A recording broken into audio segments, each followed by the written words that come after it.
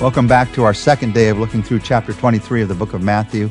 We're going to focus on verse 13 today as we begin a look at what are called the 7 woes in chapter 23. Jesus 7 times says to the Pharisees, "Woe to you," and then tells them what they're doing wrong, tells them what it is that's stealing faith, stealing joy from their lives, tells them how they're struggling with hypocrisy. Jesus talked a lot about hypocrisy. He was not afraid to talk about it. Hypocrisy, Jesus said, is looking at the speck in another person's eye while ignoring the log in your own eye. Hypocrisy, we just saw him say it yesterday, is putting requirements and burdens on other people that you're not willing to live up to in your own life. There's a lot of pictures of that kind of hypocrisy that you can think of in your mind. Hypocrisy would be running an AA meeting and then going to a bar on the way home. Hypocrisy would be like having a Weight Watchers meeting and ordering in pizza. It's saying one thing, doing the other thing. When you come right down to it, hypocrisy is all about putting on a mask. That's the idea behind the word, hypokritos, the Greek word, putting on a mask. It's what they would do in the Greek theaters. You put on a mask because you think that people will be more impressed with the mask than they are with you. You put on a mask because you're afraid of what they might see in the real you that's behind that mask. You don't want them to see it. So hypocrisy is putting on the mask. And when you think about this, it really has to do with the road that you choose to take in life. You can take the road of hypocrisy.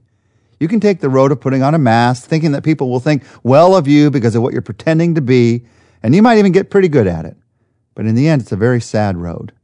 Because the truth of the matter is, you've got a mask on, even if people are impressed with you while you have that mask on, even if they say that they love you, there's something inside of you thinking, you wouldn't say that if I didn't have the mask on. You wouldn't say that if you knew the real me. If you're pretending all the time, it is it's a bone-wearying way to live. Your head hits the pillow every night and you are worn out because putting on a mask, it's a tough thing to do. Now, you can take that road if you want, or you can take a different road. You can take the road of the freedom of a life without secrets, a life where you know that people respect you and love you for the real you, warts and all, sins and all. Jesus deeply warns us of the dangers of hypocrisy here. Now, he's warning so that the Pharisees can hear. And as they hear these 7 woes, they were very aware of the woes that God had against people that were not following him in Scripture. As Isaiah chapter 5 and other places in the Old Testament, they knew that many times God said, "Woe to you if you do this." And now Jesus looks at the Pharisees and he says to them specifically, "Woe to you. Here are the dangers of a life of hypocrisy. Here are the dangers of religion." And as we look through these next few days, we're going to be looking together, thinking about our own lives, not thinking about some Pharisees who lived a long time ago and how hypocritical they must have been. What about you and I? Where do we struggle with this? We're going to look at 7 ways together to kill your faith, 7 things that'll kill your faith, 7 things to not do, and how to, instead of doing those things, do the things that bring your faith back to life. So in verse 13, here's the first of those woes. "Woe to you, teachers of the law and Pharisees, you hypocrites! You shut the kingdom of heaven in men's faces. You yourself do not enter, nor will you let those who enter who are trying to." First warning Jesus gives here is, don't be an expert. Don't be an expert in spiritual things. Hypocrisy is acting like an expert without becoming committed yourself. Acting like you're above it all. You got it all figured out. You don't even have to do it anymore because you got it so figured out. You understand it all, even if everybody else doesn't. The truth is, you can become an expert in the Bible without knowing God. God doesn't ask us to become experts, to lift one above the other. The truth of the matter is, don't be an expert, be a fellow struggler. We're all struggling together, first to find God and then to grow in faith in God. And so the warning here is to the Pharisees, he said, first, make sure you enter God's kingdom before you talk to other people about God's kingdom. People who have to be experts sometimes, to have to do everything right and get it all right, they're not able to admit any wrongs in their life. How are you going to enter God's kingdom that way? The only way in is to admit that you need God, that you have sinned, that you need His forgiveness. There are people, even preachers and teachers of God's words, who are experts in the things of God. They can talk about forgiveness, but they've never entered in. So you don't teach what you haven't done. You don't teach what you're not doing, because hypocrisy keeps you on the outside looking in. If you have to be the expert, you'll end up relying on rules instead of your relationship with God. You'll end up being a legalist. Legalism is when people are more concerned about the rules than they are about God and what God wants to do in the hearts of people. Legalism says it's not about the relationship, it's about the rules. As long as you get the rules right, the relationship will get right. Legalists always have this huge list of rules and regulations and rituals and policies, and that's what you can become an expert in. But the truth is, faith, following God, it's about a relationship. And there's no one who's an expert in a relationship. You can be married 20, 30, 40 years and realize, I'm still not an expert in this woman and this man. I've got a lot to learn because relationships are messy. Relationships bring out the struggles in our lives. Because they want to be an expert, legalists love rules. They love things that they can be an expert in. The question you and I have to answer is, am I going to live by rules or am I going to live by a relationship? And the truth of the matter is, the greater the relationship, the fewer the rules that you need. The greater the relationship, the fewer the rules that you need.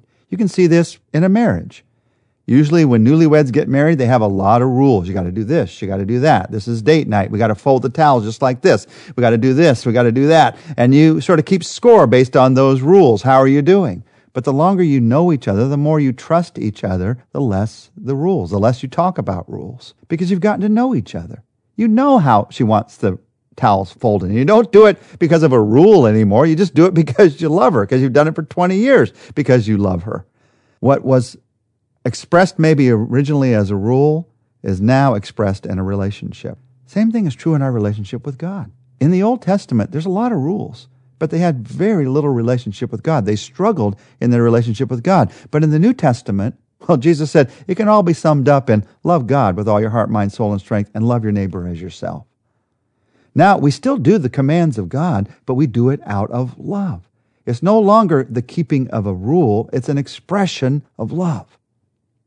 You can always spot a legalistic Christian because they're the ones who are always getting offended because somebody didn't keep the rules the way they thought the rules should be kept. They're the expert. You've offended their expertise, and so they are offended. They get offended by everything. They got their rules. They got the time you got to do it, the when you got to do it, the way you got to say it. And anytime you violate one of those, they look spiritually offended. They look down their nose at you spiritually because you haven't done it the right way. Well, if you look at the life and ministry of Jesus, he always offended the legalists. He offended them because they couldn't control him. He offended them because he had truth to teach instead of their rules. They couldn't handle him because he had a totally different God-centered perspective on life. That life is not about rules and regulations and rituals and policies and performance. It's about love. It's about love. So when you look at how you relate to God, if you're trying to become an expert and get it all perfect and get it all right, you're going to fall into the trap of legalism. Don't do that. Instead, be a fellow struggler and keep struggling to love. Keep struggling to deepen your relationship with God. Our Father, as we pray today, we pray exactly for that. That you'd help us to grow in our relationship with you this day. That today we would love you with our heart and mind and soul and strength, and we'd love our neighbor as ourselves. We pray in those places where we've allowed rules to begin to take over for a relationship, that you'd show us that. You'd warn us on our own hearts of what's going on, what we're doing, and help us to go back to the relationship, because that's where the joy is. Help us to go back to the relationship, because that's where the life is. We pray this in Jesus' name. Amen. Tomorrow we're going to look together at 3 more ways to watch out for those things that can ruin your faith.